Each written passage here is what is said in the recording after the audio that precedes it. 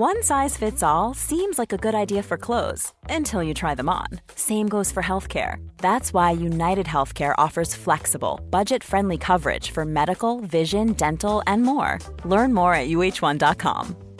I'm Sandra, and I'm just the professional your small business was looking for. But you didn't hire me because you didn't use LinkedIn Jobs. LinkedIn has professionals you can't find anywhere else, including those who aren't actively looking for a new job, but might be open to the perfect role, like me. In a given month, over 70% of LinkedIn users don't visit other leading job sites. So if you're not looking on LinkedIn, you'll miss out on great candidates like Sandra. Start hiring professionals like a professional. Post your free job on linkedin.com/people today. I've embraced that it's my duty, it's my obligation to be open and vulnerable and to share the things that I've experienced and gone through, and, you know, with the idea that there may be someone out there listening right now that it can help. It's your damn duty. And I feel very, very, very, very strongly about this. So when you asked me to come on this and, speak about very personal things, I was like, hell yes, because again, I feel like it's my obligation and duty. Thank you for tuning in to Stop and Search, and today we're joined by Dan Clark, better known as Nitro, the original Gladiator. He is the yardstick. Here's what a Gladiator is all about. He is the star of the documentary on Netflix, Muscles and Mayhem. There is so much that we get into within this conversation. Dan has had incredible tragedy and trauma in his life, but he comes out of it with inspiration, and he wants to share this as well. His learning has been deep-rooted, and he's got so many perspectives that are useful, and I can't thank Dan enough for this conversation. So let's get into this. This is Stop and Search on Scroobius Pip's Distraction Pieces Network, brought to you by Acast in association with Law Enforcement Action Partnership across the globe. Here we go. Behind your barricades, yeah, but how long can I stay behind your barricades?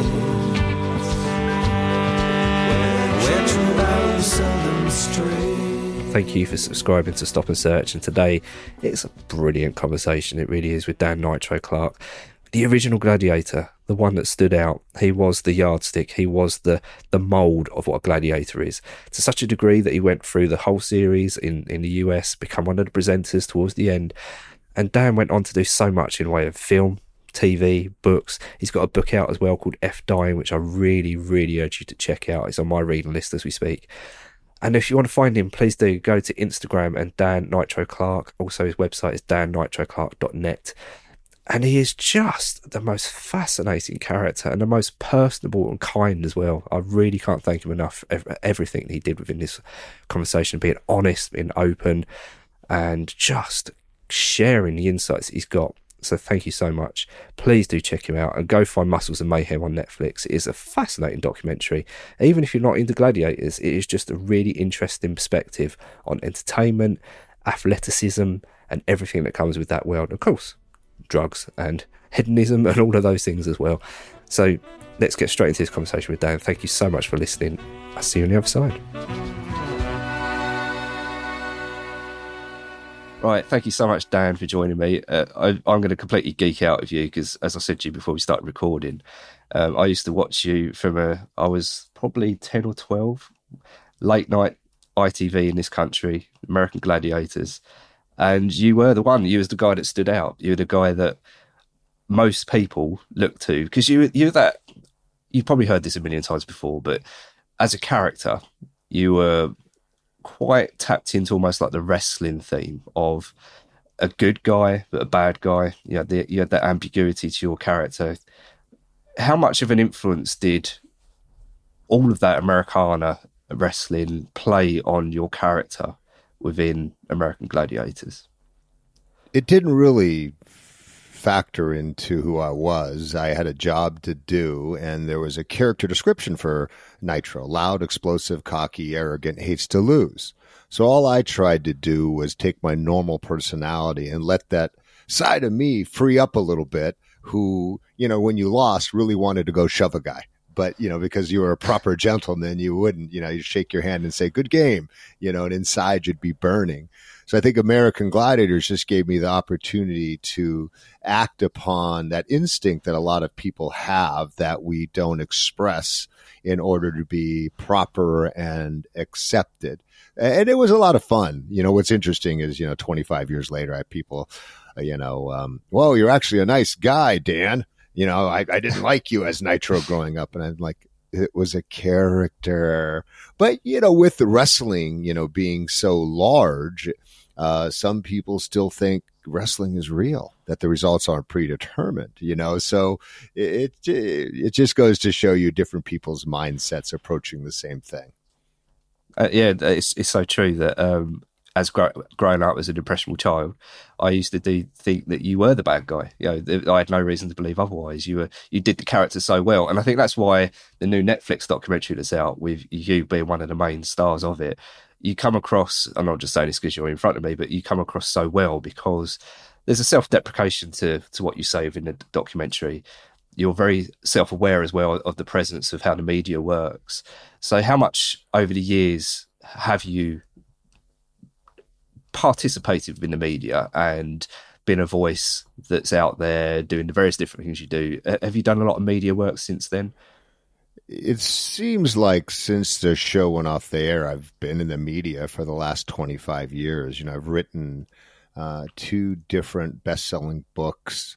I've been on other shows. I created a live obstacle adventure race in America, which I ran for 10 years, called the Gladiator Rock and Run, which was similar to Tough Mudder, Spartan Race. And you guys had one there in England that Tough Mudder derived from. So I would be out in front, doing publicity when we went to different states across the United States. So I've always been in that public eye. So it really hasn't changed. With Netflix, it just brought it back up to another level of relevance, and relevance in the sense that we really saw how many people love the American Gladiators. I've gotten, on my Instagram and Facebook pages and emails, I've gotten people all over the world talking how instrumental and how much they love that show. And I kind of forgotten, it was something I did. And just after Muscles and Mayhem aired on Netflix, just the outpouring of, from people was just shocking to me. Because to me, it was a show. It was a job. I had a 2-year-old kid who was hungry. I had to feed him. I had gotten cut from an American football team. I got whacked. We don't want you. And I had to figure out a way to put food on the table for the kids. So I came to Hollywood and was trying different stuff. And the American Gladiators, it was a gig, and you got done. You're like, okay, it's 8 years. Let's go look for the next gig. And only through time, have you been able to see that the impact that it had on people's lives, which is interesting. I'm going to mention your American football career as well, because again, as a child of the 80s, I'm a big American football fan, and I want to know about the physicalities that both, well, all sports have taken on your body over the years. You've been at a high level of what the body goes through. So how do you feel now? But having had a career in football, I want to speak more about the toll that it takes in American Gladiators, because that process, that having to be on the ball night after night and not letting the injuries heal. How do you feel in this day and age? I feel fantastic, Jason. I feel fantastic. It's interesting. I think everyone's body tells a story of their life. You look at a guy, we had a gladiator named Sabre Red Williams. You look at his hands, and he had 200 cuts, little nicks and cuts on his hands, just from fighting as a kid, growing up with Bloods in the Crips. He fought every day. And you could just look at his hands and you understood the story of who he was. And I've been thinking about this a lot lately. And I look at myself through that lens, and I can see who I am and what my life has been. And I see another person, I can see. I see a person who's, obese, large, and I can say, oh, I understand a little bit about their mindset, who they are as a person. I see a person who's too thin. I can say, I understand them. I see a person, I see a person, with scars, on their chest, their back. I get an idea of who they are. And I put that lens upon myself. And I had a reconstructive lower lumbar surgery 5 or 6 years ago. I had a knee replacement 2.5 years ago. I tore my left bicep tendon in between those two. I've got a few scars on my face, and I say, okay, what story does my body tell? And I say, okay, you see my face. You can see that I've been into fights. You look at my nose, or I've been in some kind of physical contact. I look at my, the scars, on my stomach. There's a 10-inch scar. Okay, that guy has done some type of lifting, some type of collision sport, or he's been in a bad car accident, right? And then I look at my, the knee replacement. I said, okay, I would say if I saw this man who had a 6-inch scar on his knee, a 10-inch scar on his stomach, and he lifted up his left bicep and showed me that his bicep tendon was torn, this is probably a guy who goes too hard, who doesn't know when to stop, who doesn't listen to the signs of pain in his body, and he continues to charge forward. And then the next question I would ask is why? Why does he do that? And I think that's when you get to the more interesting side of, psychology and humanity. You see something, and then you ask, why? How do we get there? And you look at, addiction, which runs, rampant in my family. And I see the picture of the addiction. I know what it looks like. I know what many, many times the outcome of addiction is. My father died from a overdose when he was 58 years old. So I know the outcome.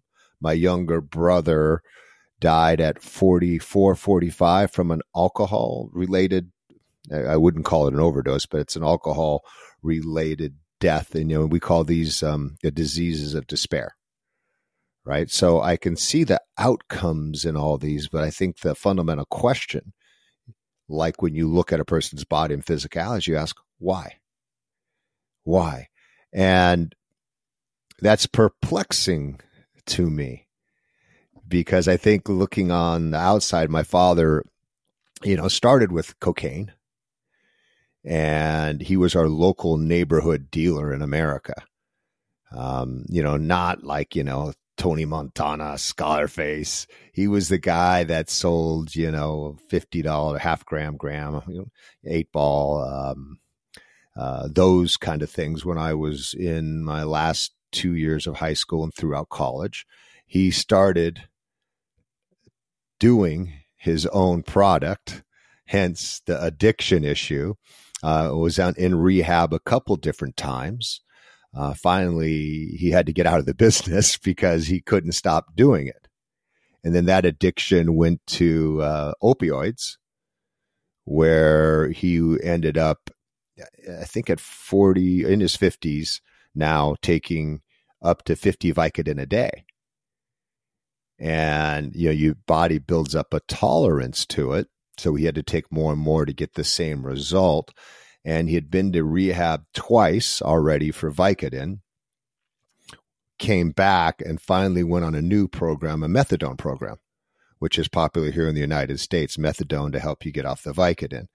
Well, he took his methadone. He'd been in about the program for, a month, and he took his methadone, and he took a couple Vicodin on top of it. And it was just too much for his system, and he just didn't wake up. So as someone who's watching, and participating, there's a sense of, helplessness. How do I help this person? And they seem like they're helping themselves, going to the rehab, doing these things, but for some people, it just doesn't stick. And it's confounding to me. And the same with my younger brother.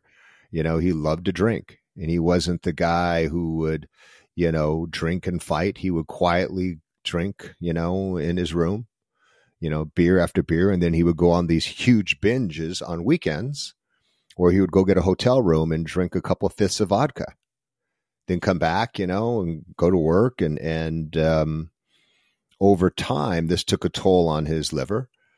And the doctors just said to him, look, you keep drinking like this, you're going to die. And he would get the bloated belly. He would get the yellow, the jaundice, and he would go into the hospital and he'd be scared. He would go into rehab and he would come out of that rehab and, I'm going to do it. It happened a couple times. And each time he went into the hospital again, when he fell off the wagon, so to speak, the doctors told him the same thing. Hey, look, man, you're going to die if you don't change. And he would change for a little bit. And the last time he went to the hospital, 45 years old, and this was a high school athlete, who was a fantastic, basketball player, a good student, healthy. And the last time he went in, doctors just looked at him and just, I was in the room with my older sister and they just said, hey, you're not getting out. You're going to die. We can't help you anymore. And, as heartbreaking as it was, I remember the doctor telling first my sister and I, hey, this is the prognosis. His, liver is stopped. His kidney is stopped. He's got these toxins. He's not going to make it. And he's conscious and he's lucid and he's aware. And they're telling us this outside while he's in the room. And I remember looking at the doctor and I just said, hey, don't tell me this. Go tell him this. And I watched the doctor walk in and tell him through the glass window. And you just see this, young 45-year-old man laying in bed, and you just see him all of a sudden turn into a little boy and start to weep, because, he's talking, he's coherent, he can move, he can get up and get down, but to have someone tell you your kidneys and livers are failing and there's nothing we can do. And, died 7-8 days later in the hospital. And it's, like I said, Jason, it's heartbreaking. It's sad. I don't have answers. I have a lot of anger, a lot of, resentment towards both of them, my brother and my father, for, not doing what they needed to be here for everyone else. It felt very, very selfish. And, one of the reasons I wanted to come is to figure out, how we can have an open discussion and advocate. So there's not people like me, my sister, the 11 nieces and nephews that I have, that my brother had, that my father left behind. So there's not so many people with these gaping holes. I can tell you with my father, I think my father, we lost my older brother when I was 10 and he was 12, and that was to an accident. It was an electrical accident and he died. Literally got electrocuted and died a few hours later. And like I said, I was 10 and my older brother was 12. And my father never got help dealing with his grief. And I think that was something of that time, of that man, who didn't ask for help, who didn't need help, who just grit his teeth, bit down and, clenched his fist and, moved forward. He first found comfort in alcohol to numb the pain, but he never raised his hand and said, look, I'm feeling pain. I'm feeling hurt right now. I am so, gosh darn broken inside, and I have to figure this out. He wasn't vulnerable enough, wasn't a man enough to have that conversation. So when I look back and I ask why, I think, from my life experience and knowledge of what I know now, is that his pain and his grief was like a cancer that slowly killed him and ate him alive from inside out because he did not deal with it. He tried to drink to numb the pain. He tried to do cocaine to, lift himself up to be happy. Then he tried the opioids after a car accident for an injury. And it's just because he didn't do that internal work, because he was afraid to face that, didn't think he needed to face that. And I think the challenge is it's not consciously recognizable by the person who is going through the addiction and the pain. I'm not talking, I'm not talking a young kid who gets an injury or someone who gets an injury and they take opioids and the opioids, change their brain chemistry and it's so freaking hard to get out. This was a lifelong thing for him. And it started with him not dealing with that pain. And it just snowballed. And I don't think he was consciously aware. And I think that's the mistake a lot of people make where they say, oh, I'm in pain. I didn't deal with that grief 20 years ago. So I'm taking a pill or I'm snorting cocaine. Right. You know what I mean, Jason? It's hidden and it's not there. And I think that's the reason sometimes that a lot of this, addiction happens. And then once you change the brain, especially from what I read about, like the opioids and crack, it's such a hard road back. You've absolutely been through trauma. You've lost so many people in this. How do you deal with your trauma? How do you feel? Have you had moments of needing to turn to things, or have you dealt with things differently? So the major trauma I had when I was 10, that was the first major one. When I was, looking back through time, and I've been able to lift the hood of the car to see what makes the engine run. And I think that's a lot of times with the work on the self and the personal growth, you have to be able to do that. You have to say, I'm making these decisions.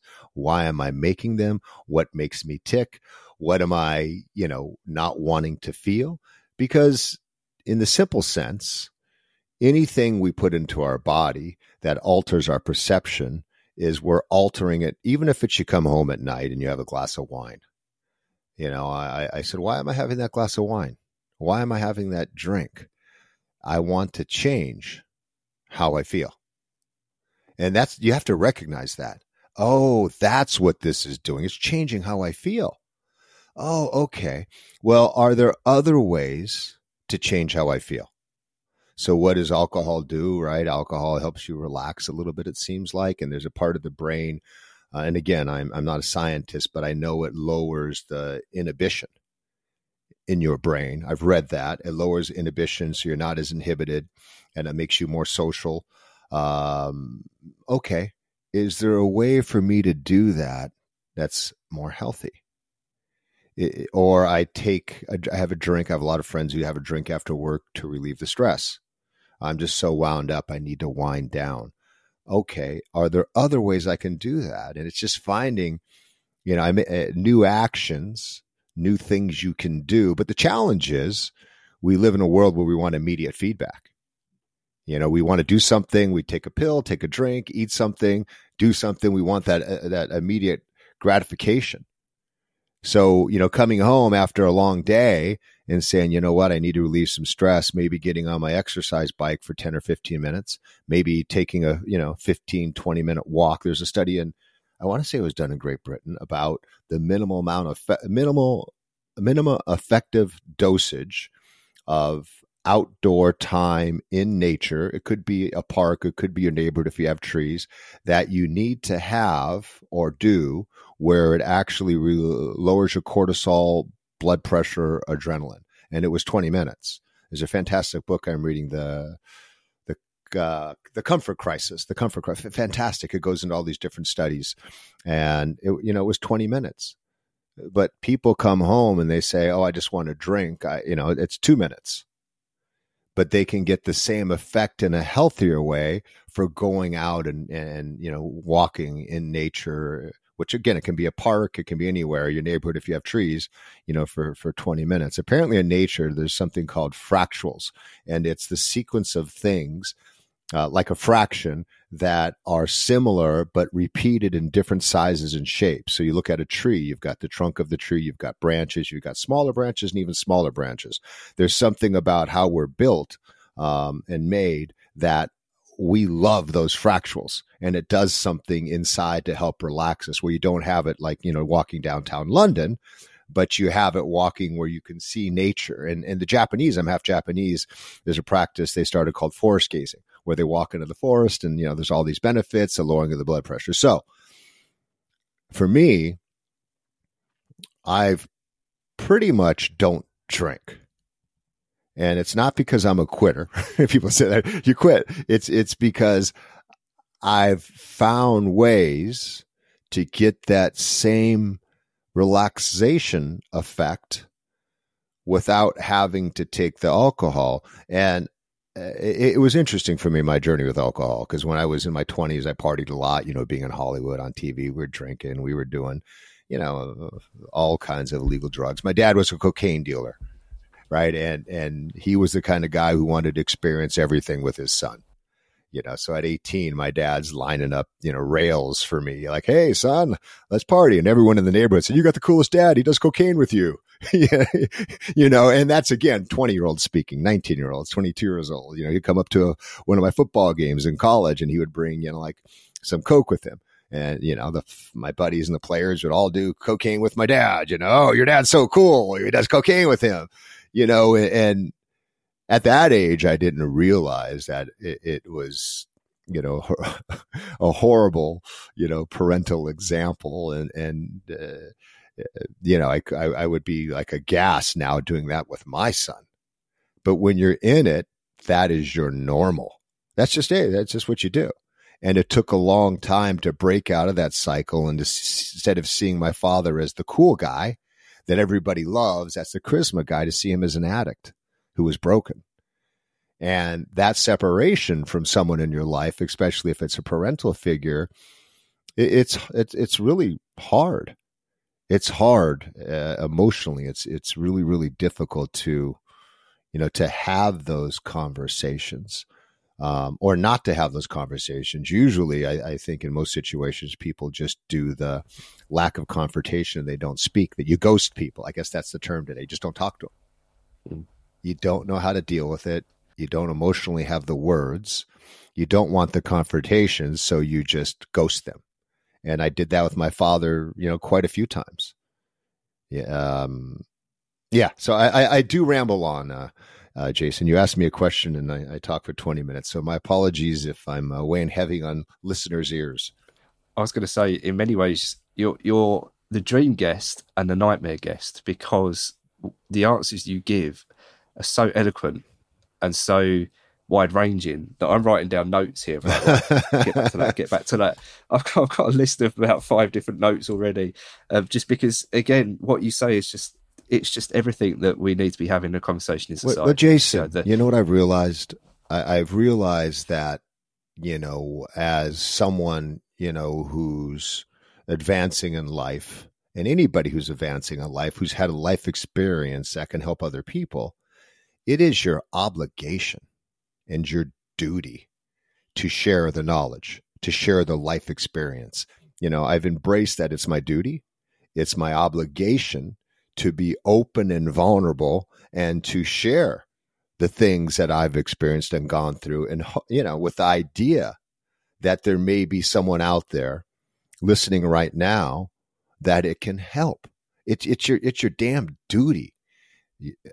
And I feel very, very, very, very strongly about this. So when you asked me to come on this and, speak about very personal things, I was like, hell yes, because again, I feel like it's my obligation and duty. You asked me a question earlier I didn't answer.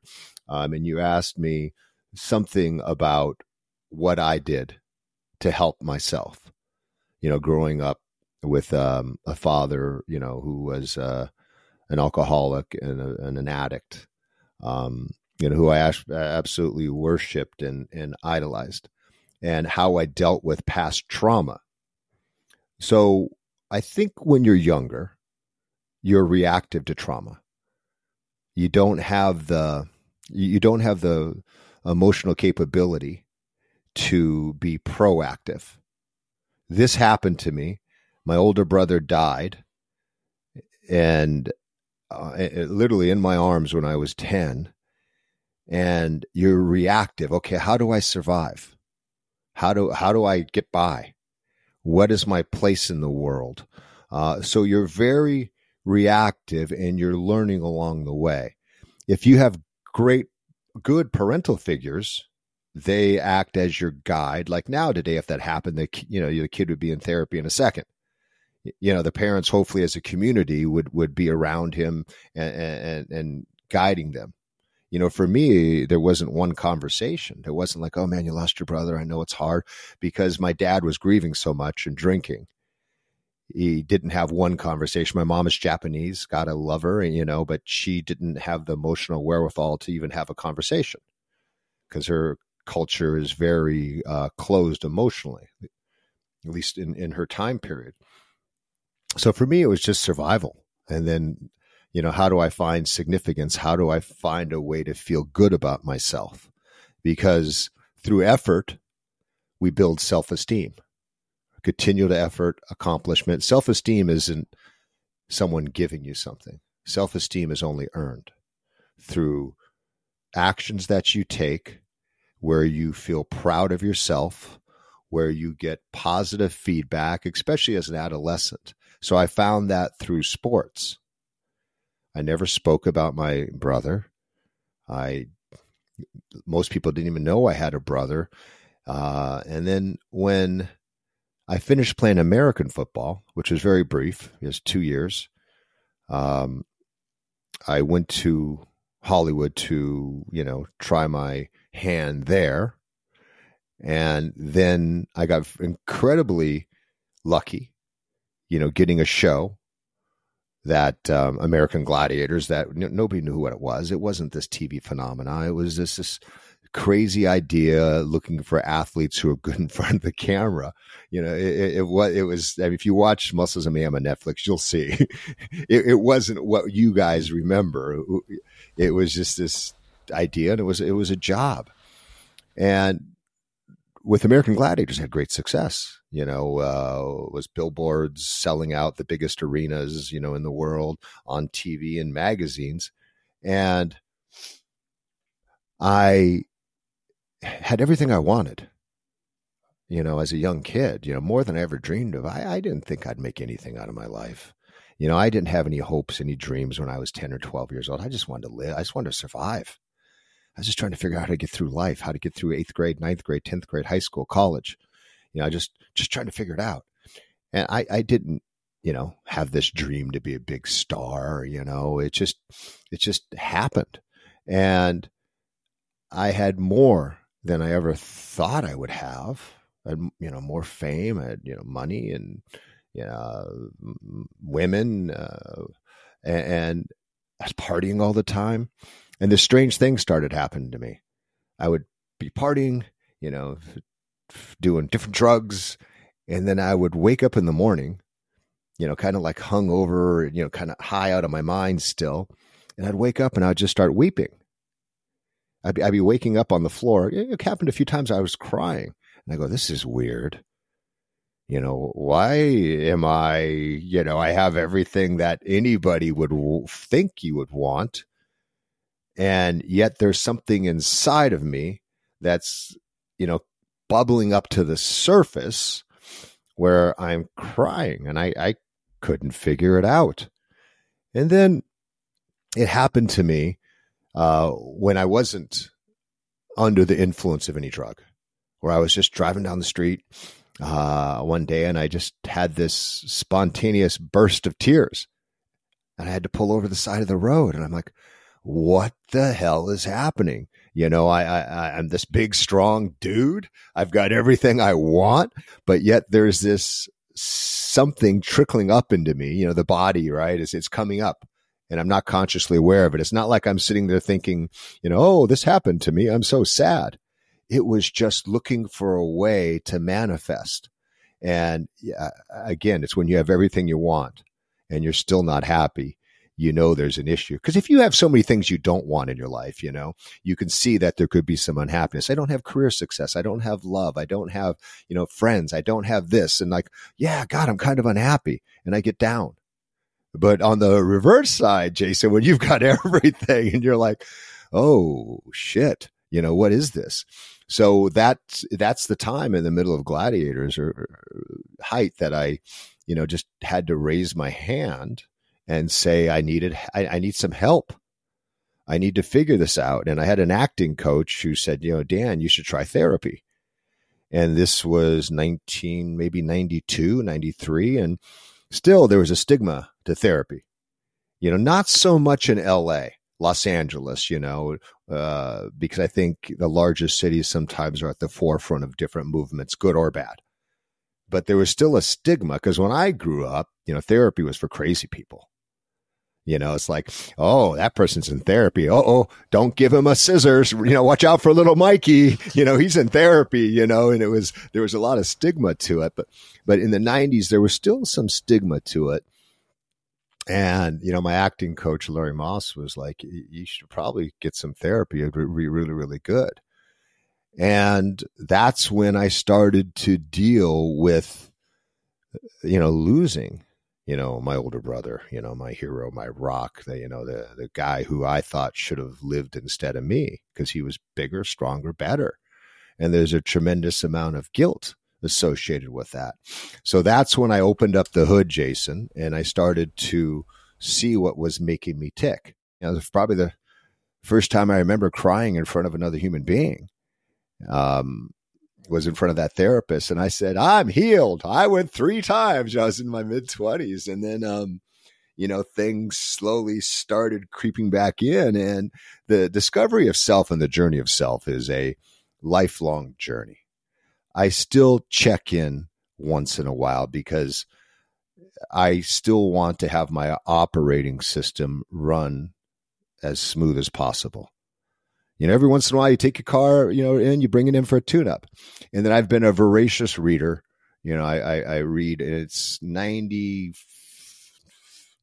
I would say 90% is about personal growth still to this day. And lifespan, health span, energy, like there's a great book I just read called The Dopamine Nation. You know, what the continued hits of dopamine are doing to us. Daring Greatly, Deep Work, Bold, a great book. I think the guy was English, Lost Connections, Joanne Hari. Yep. Fantastic friend books. Of ours. Yeah, Atomic Habits. I'm always reading constantly on how to best use this operating system that I have and how to best program it, how to best function in this world to be a good man, a good father, a good brother, a good friend, and to be on purpose and not so much look for happiness because happiness is fleeting, but to look for fulfillment, where what fulfills me, what gives me that warm, you know, feeling inside. And it's usually good work, you know, being on purpose, showing up for myself, listening to my inner voice, not letting the ego and the thirst for validation. You know, there's a tremendous thirst for validation. Look at me, look at me, look at me.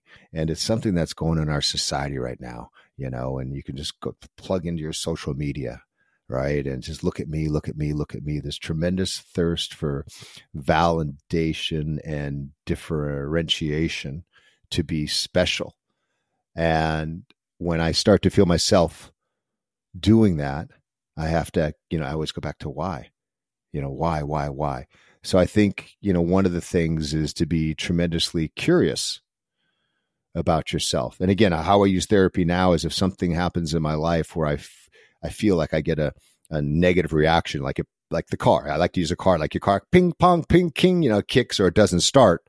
Like, oh, I better go see the mechanic. When I come across something now, then I just like to have a platform of somebody who I can talk it out with, who's not emotionally invested on the outcome. If that makes sense. Hey, I'm Ryan Reynolds. At Mint Mobile, we like to do the opposite of what Big Wireless does. They charge you a lot, we charge you a little. So naturally, when they announced they'd be raising their prices due to inflation, we decided to deflate our prices due to not hating you. That's right. We're cutting the price of Mint Unlimited from $30 a month to just $15 a month. Give it a try at mintmobile.com/switch. $45 up front for 3 months plus taxes and fees. Promo rate for new customers for limited time. Unlimited more than 40 gigabytes per month. Slows full terms at mintmobile.com. Everyone knows therapy is great for solving problems, but getting therapy has its own problems too, like finding the right therapist, fitting into their schedule, and of course, the cost. Well, BetterHelp can solve those problems. It's totally online and built around your schedule. It's surprisingly affordable too. Connect with a credentialed therapist by phone, video, or online chat, all from the comfort of your home. Visit BetterHelp.com to learn more and save 10% on your first month. That's BetterHelp, H-E-L-P. I'm Sandra, and I'm just the professional your small business was looking for. But you didn't hire me because you didn't use LinkedIn Jobs. LinkedIn has professionals you can't find anywhere else, including those who aren't actively looking for a new job, but might be open to the perfect role, like me. In a given month, over 70% of LinkedIn users don't visit other leading job sites. So if you're not looking on LinkedIn, you'll miss out on great candidates like Sandra. Start hiring professionals like a professional. Post your free job on linkedin.com/people today.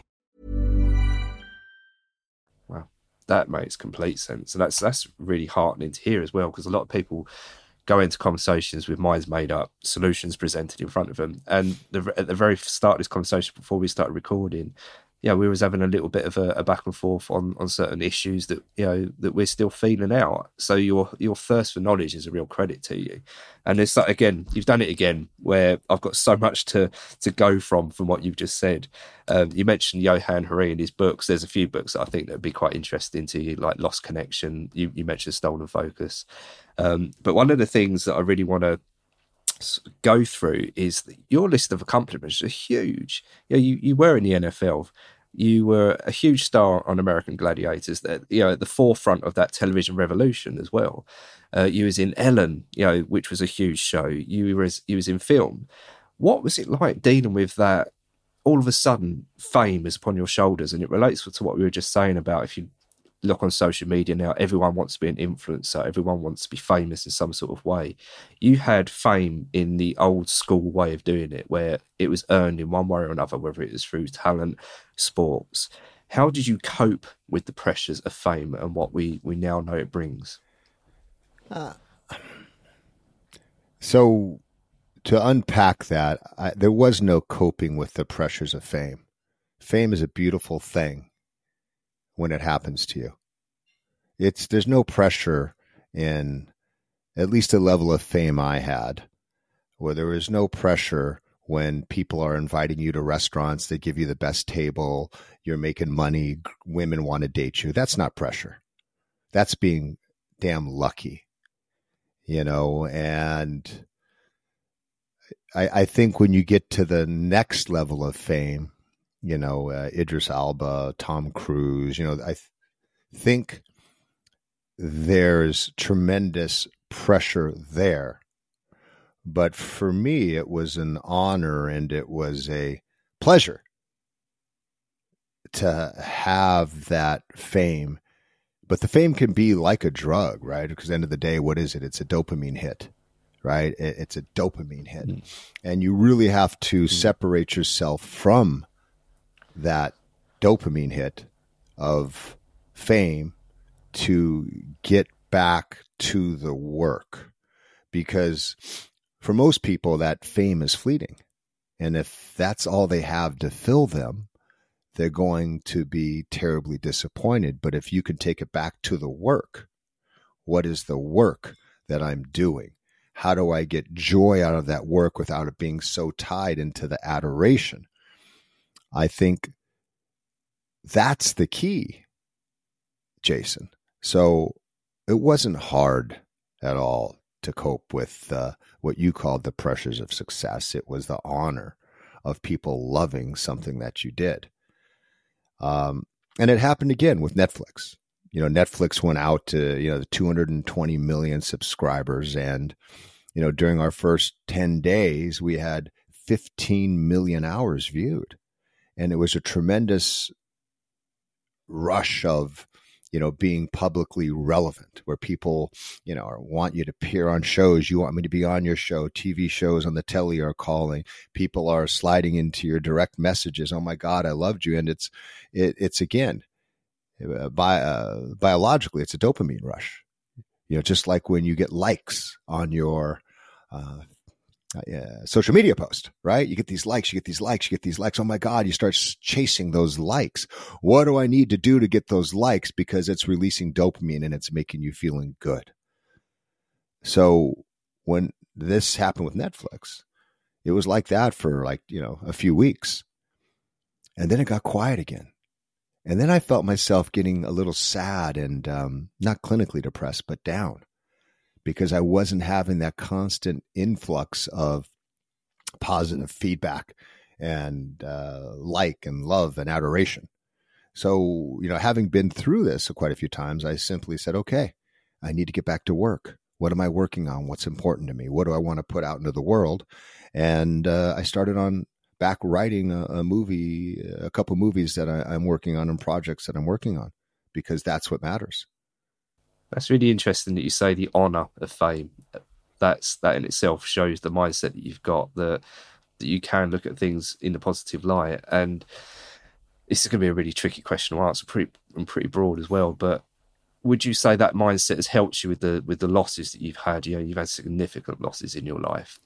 Has your mindset got you through life is an inner those game. Losses? What happens to us is external stimuli. And I know this is very clinical, but how we choose to process it determines the kind of life that we're going to live. So, for example, someone gives you a hard time about something. Oh, why did you do that, Jason? And depending on how you process will determine your outcome. And your process is built upon your life lessons, how you were raised, what your beliefs are, what your identities were. And if you process it as, wow, that person doesn't like me, they've really made me feel bad because they're telling me I did something wrong, you're going to process that and you're going to feel bad. But if your process is, wow, that person just did me a favor, so they're helping me know that I'm wrong so I can find the right path. Wow, that was cool. I appreciate you sharing your knowledge with me. This is internal dialogue. I appreciate them sharing their knowledge with me. It's not a knock on me. It's I did something wrong and they're helping me how to get better. Thank you for helping me get better. So life is an eternal game. It's how we process. And if you're not processing things that serve you the best, your work is to figure out, how do I process this to get a positive outcome and be in a growth mindset. So now you look at trauma. I used to be reactive to what I went through with losing my older brother. And I would, having to unpack that in my 20s, there were a lot of tears. And there was still a sadness about it for quite a few years. I have this little picture of my brother at 12 years old. It's sitting right here by me on my desk. And for so many years, I'd look at that picture and I would feel loss. I'd feel tears. I love him. I miss him. And then I said, you know what? Taking my own example, life is an inside game, right? And it's been enough years from this. I'm making the choice to look at that every time my brother's picture and get sad. It's not necessarily a conscious choice, but it's a choice of a habitual pattern. And then I just said, why am I doing that? I love my brother, man. He was everything to me. And why don't I make a different choice and ingrain that pattern of, when I see that picture, I think of the things that we shared. I think that he's watching me right now. Even I'm not religious, but I think that he's watching me right now. He's looking over me, and these things I do with him and for him. And would he ever, for one moment, want me to be sad? No, he would be encouraging me. He would be pushing me on. He would be helping me fight on. So I've learned to change the stimulus and the response to the grief once I've processed the grief. Elizabeth Kubler-Ross, though, at the 5 or 6 stages of grief, she's got that pretty right on. You have to go through those processes. I won't go through them here, but you have to let yourself grieve. And in America, we do this strange thing that we pride ourselves on how quickly we can overcome our grief. Oh, yeah, this happened yesterday, but I'm fine. And I think when you don't process it, when you don't allow yourself to be sad, when you don't allow yourself to weep, because that, it's part of the human condition, you never really overcome that grief. Joan Didion, a great American writer, one of my favorite authors, she wrote a book, I think it was called The Year of Magical Thinking. And it was talking about, losing her husband. And she talks a lot about this processing of grief and how we allow ourselves to be broken in order to heal. Because if you don't allow that moment of brokenness, you never truly, I don't think, heal from it. So I'm not saying you just rush past, I lost my best friend. I'm fantastic. Let's go to the pub. I lost my best friend. Fuck, I'm hurting inside. I'm really sad about this. I'm going to sit in this and process this. And then eventually you work through that process. So all the trauma that's happened in my life is, made me who I am today. It's made me be more compassionate, more empathetic. It's made me be more human and vulnerable, where I think I can relate to a much wider spectrum of people who've gone through trauma, who've faced trauma, than if I had a life where nothing has happened to me. And, another thing I think, which is really, I don't know if dangerous is the right word, but it's our use of language now. I don't know how it is in the UK, but now sometimes people will say, oh, trauma. It was so traumatic. There was 10 minutes of extra traffic, today taking, this way. Oh, it's trauma. My credit card bill was late. It's so traumatic because words have meaning. Words have impact on our nervous system. Right. And you walk around in constant stress over little things that simply don't matter. It leads to the breakdown of the immune system and disease. So I'm very careful with my words. And it bugs my wife, because she'll say something. I'll say, was that really traumatic, honey? And she's just like, don't do that. And because I just believe words are, it was a disaster. No, a disaster was what happened in Maui. The largest wildfire, I don't know if you're up on current, the largest wildfire and the most deaths in modern American history. That's a disaster. Your dinner getting canceled is not a disaster. You know what I mean? It's like an inconvenience, and you would prefer other things to happen. But yeah, so you ask about, trauma. Again, I don't ever want to lose that being in touch with what's happened to me, because that's what keeps me in touch with my humanity. I love your mindset, and it's something that I've always personally tried to advocate for as well, is whatever traumas or whatever life existence might be resting on your shoulders makes who you are today. And it's going to be one of my questions to you of who you are now.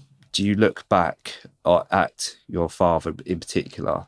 Is there any regrets, any discourtesy, do you have any feelings that are negative towards that situation that he went through and potentially put you through? Absolutely. I understand forgiveness.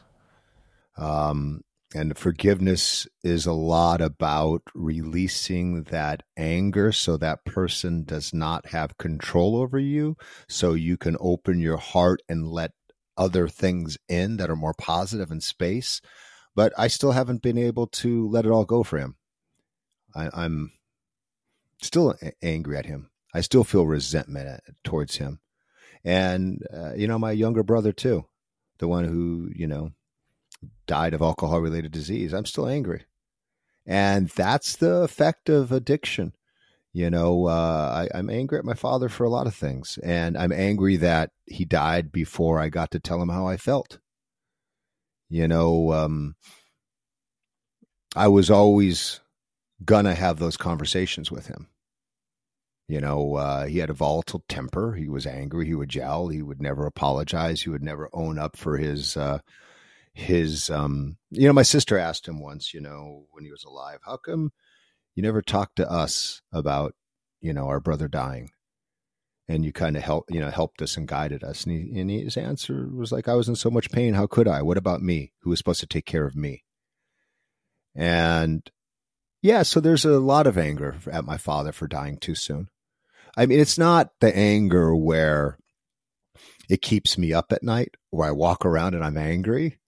I'm a happy, pretty grounded person. I have a lot of tools that, I use in my life to keep me in that inner peace state, which isn't, I don't walk around like a monk or a Mother Teresa. I still get angry. I still get upset. I still worry, but pretty much overall, I've created a good life for myself, and I'm pretty, happy in my life and fulfilled. A lot of things I still want, but yeah, when it comes to him, I think I struggle with letting it go. I struggle with making peace with him. I struggle with finding love in my heart for him. And it might just be that way for the rest of my life. And I'm okay with that. I'm okay with that. It's not keeping me from happiness, love, fulfillment in my life. And do you know what I mean? I think so many people think we have to clear everything out. You don't have to. As long as it's not affecting how you function as a human being, we're okay to be disappointed with people. It's okay to be disappointed with your parents still, even when they're gone. They did stupid shit, and they didn't take value of their life. They were very selfish. They didn't get the help they needed, and they're gone. And I resent him, and I'll be angry at him for it. Do you ever put a different spin on it? You're very good at having the tools that work for you, and you are very grounded. It's very apparent. And the eloquence as well. You've got a really successful TED Talk out there, which I really recommend people go and check out. Do you ever put in a positive spin in the sense that has your dad's passing and the journey that you've had with your father, has it driven you towards the successes that you've had, or has the successes just been completely you? You've done them yourself. My dad was a charismatic man. He would walk into a room and he would look at you and shake your hand and talk to you, and you would feel like, the most important person on the planet. And when he was operating at his best. And I thank him for that, because he's given me that ability, and I saw him do that, and I saw how it made people feel when you focused on them, when you gave them their attention, when you shook their hand firmly, and were present with them. That was my father at his best. So I thank my father for that. Because my father was an addict and I had addiction issues when I was younger, and he died from an overdose, I will never be, and I know this isn't the proper terminology, but I'll never be an addict. I will never be an addict. I will not be addicted to something and let him control my life. And maybe that's why I keep some of that anger there. And maybe it's not even anger. Maybe it's more resentment, if I was able to label the emotion correctly. Maybe I keep some of that resentment there because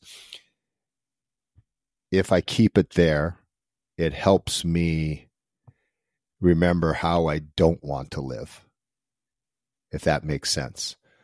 Totally. My father, didn't really give me any tools to succeed in life. He was so busy dealing with his things.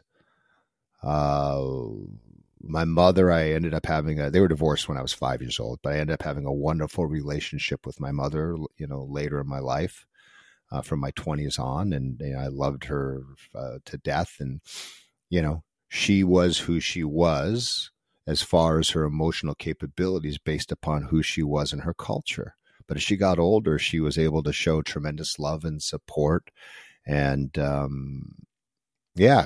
loved her to death, and I loved her until she died. She died in her 80s of, cancer,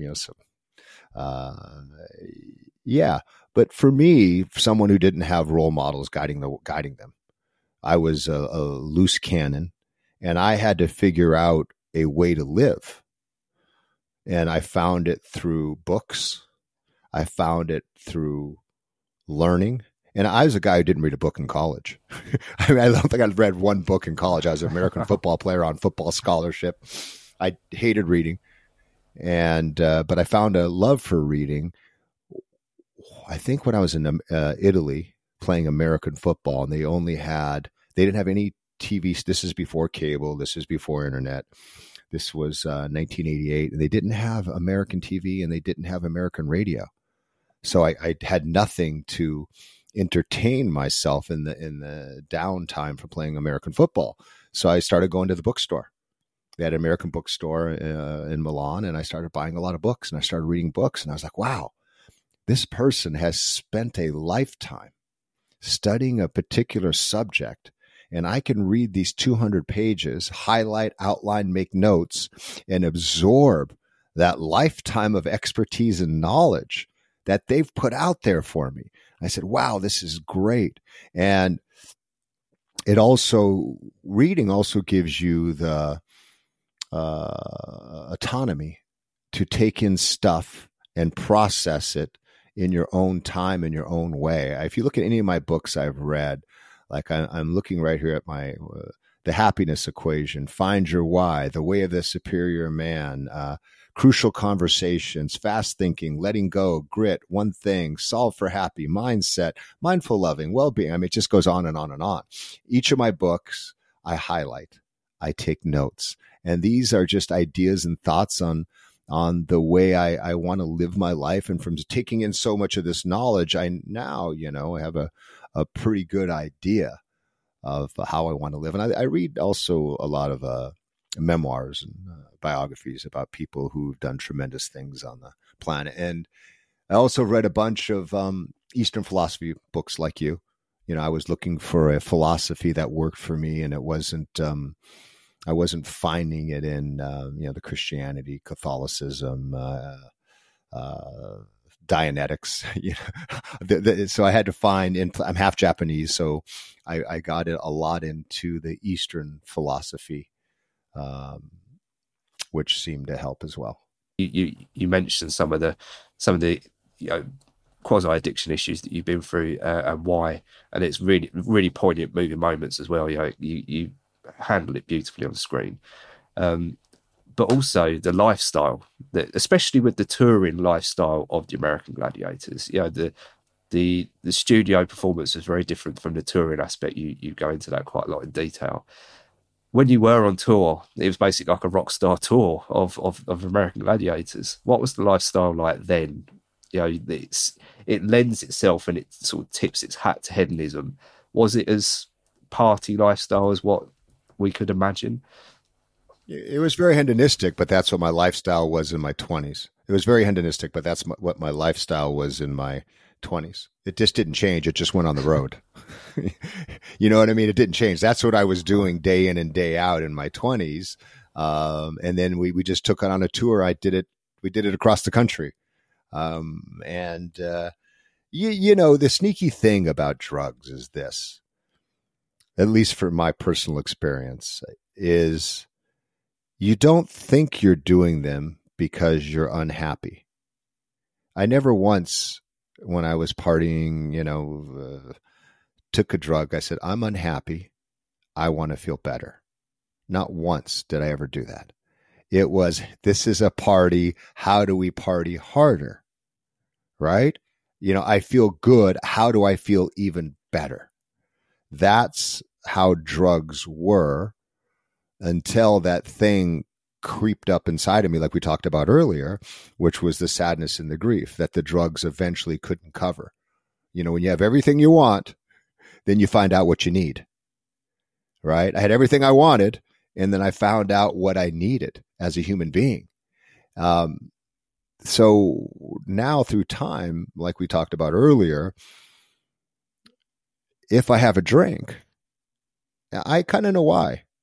Oh, I want to loosen up a little around my friends or out, make me laugh a little. I'm very cognizant and very aware of it. If I'm, marijuana is legal here. If I'm gonna, have an edible or something, I know why. And I also very clear too is the consequence of that. If I do an edible and I say, okay, I'll feel good, for 3-4 hours, I'll be hungry as hell. It's hard to keep on my diet. But I'm going to wake up normally. I found a little cloudy. I have an Oura Ring, which is a sleep monitor. Whenever I do an edible or anything like that, it messes up with my deep sleep. So I'm not getting that restorative sleep. The same thing with one drink. I have one drink.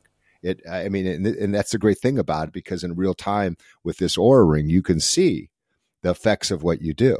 Like I thought THC was helping me sleep better.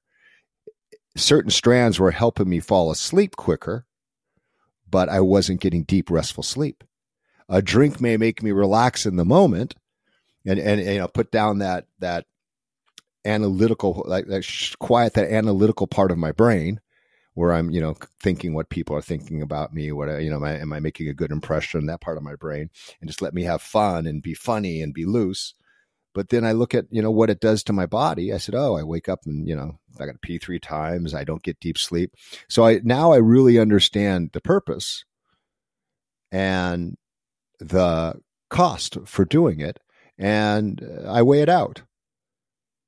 I think you have to be informed on what it is. But back to the earlier thing, when you're younger, when I was younger, and that's what's so sneaky about drugs, I never did them because I felt depressed, lonely, sad, or unhappy. I just wanted to feel even better. What I was feeling, the fame, all this, it wasn't enough. Let's go drink. Let's go have more. And then I think I came to the stark realization, starting to do the personal work. I think it was like a New Year's party or something. It was, let's go, let's get drink, let's get drugs. And I just said, wait a second. I'm celebrating with all my best friends and the people I love in my life. We're having a fantastic meal. We're all together. What do I need more? And when I started asking myself that question, hey, I'm going away on the trip with the boys, and someone says, let's do this, let's do that. And I'd be like, why? This is what I work for. This is what I want. I try to carve out those times. Why do I need to try to add to that? I don't. It's enough. It's enough. And it's this type of self-introspection. I think this type of work, when we see what we're doing and why we're doing it, I think is helpful on the path to recovery. Again, it's so sneaky because most people don't do it because they feel they're consciously aware that they're feeling something negative. They're just so used to habitually doing it and feeling different. And that's why it's dangerous. At the beginning, I think before we start recording, you mentioned that you've got an awareness of harm reduction and what it means. And it's something that I've been really interested in sports, is the harm reduction element of pain injuries, opioid use. You mentioned that you have consumed cannabis and marijuana and edibles.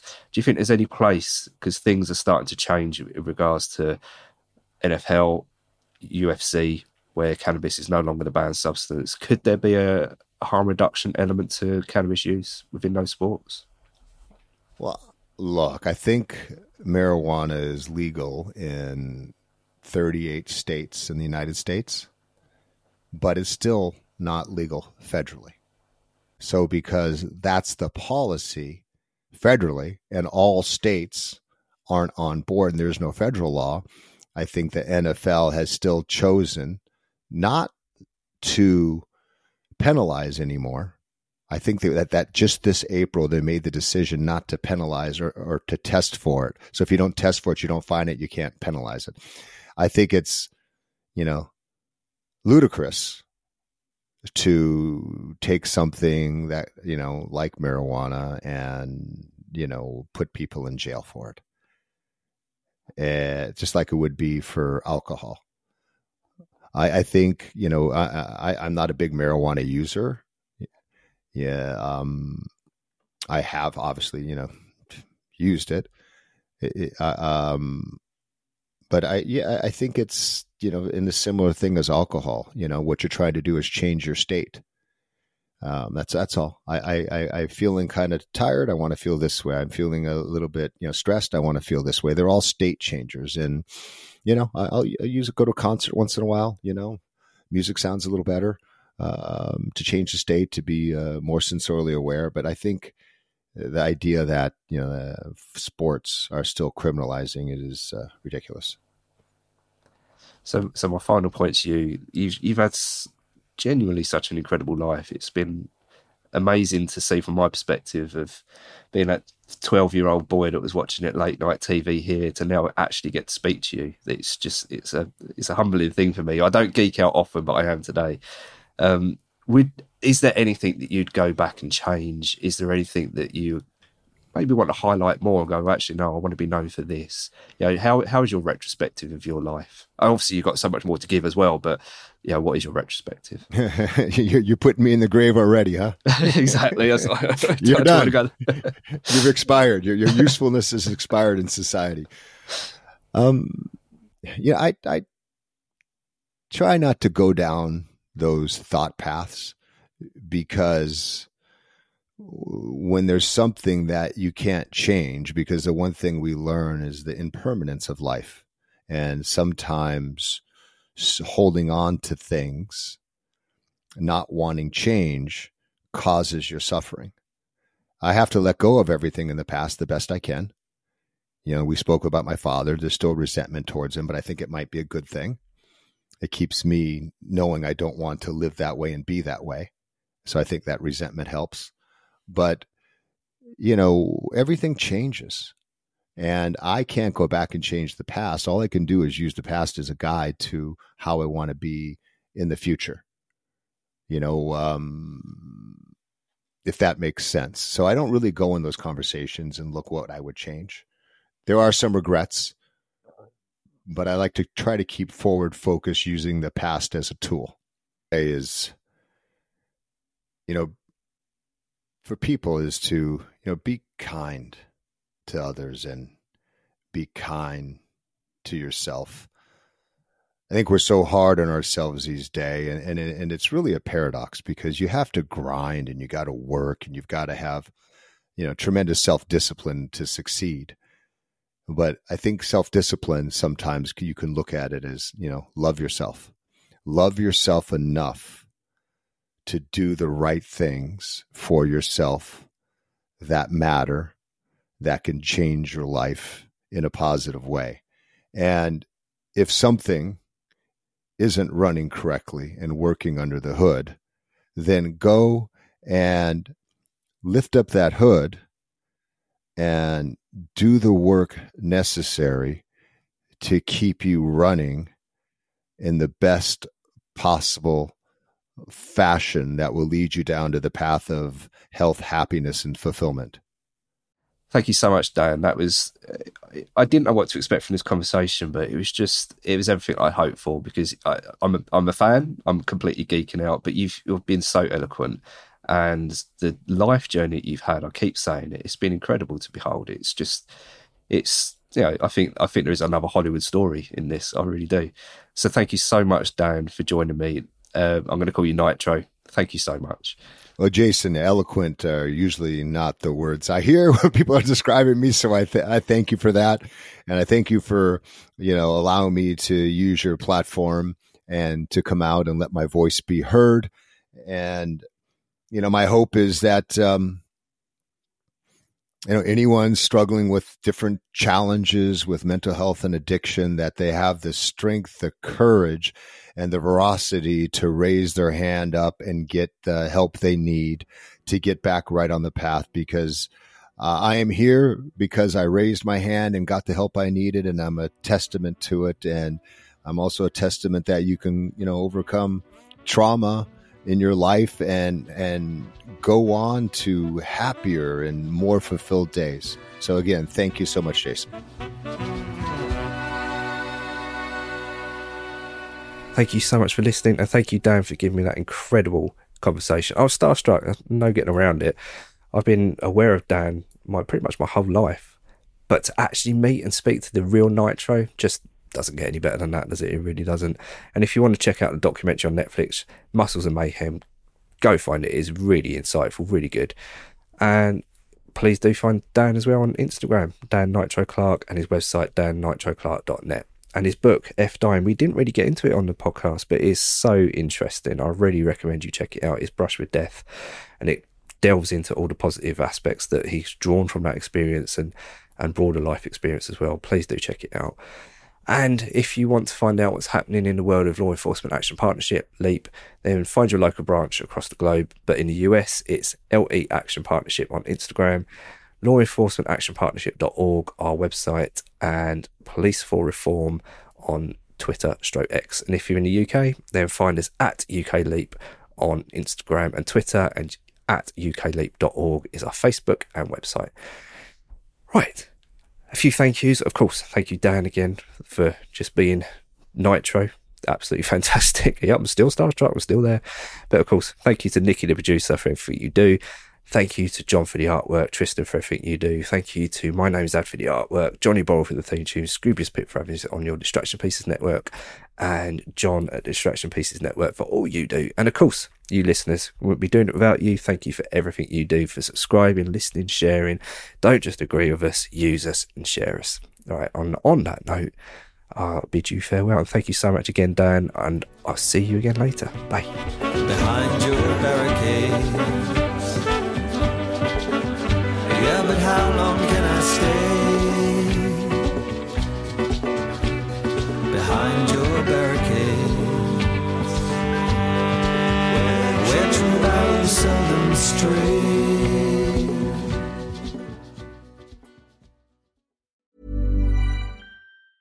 Planning for your next trip? Elevate your travel style with Quince. Quince has all the jet-setting essentials you'll want for your next getaway, like European linen, premium luggage options, buttery soft Italian leather bags, and so much more. And is all priced at 50 to 80% less than similar brands. Plus, Quince only works with factories that use safe and ethical manufacturing practices. Pack your bags with high-quality essentials you'll be wearing for vacations to come with Quince. Go to quince.com/pack for free shipping and 365-day returns. Imagine the softest sheets you've ever felt. Now imagine them getting even softer over time. That's what you'll feel with Boll & Branch's organic cotton sheets. In a recent customer survey, 96% replied that Boll & Branch sheets get softer with every wash. Start getting your best night's sleep in these sheets that get softer and softer for years to come. Try their sheets with a 30-night guarantee. Plus, get 15% off your first order at bollandbranch.com. Code BUTTERY. Exclusions apply. See site for details.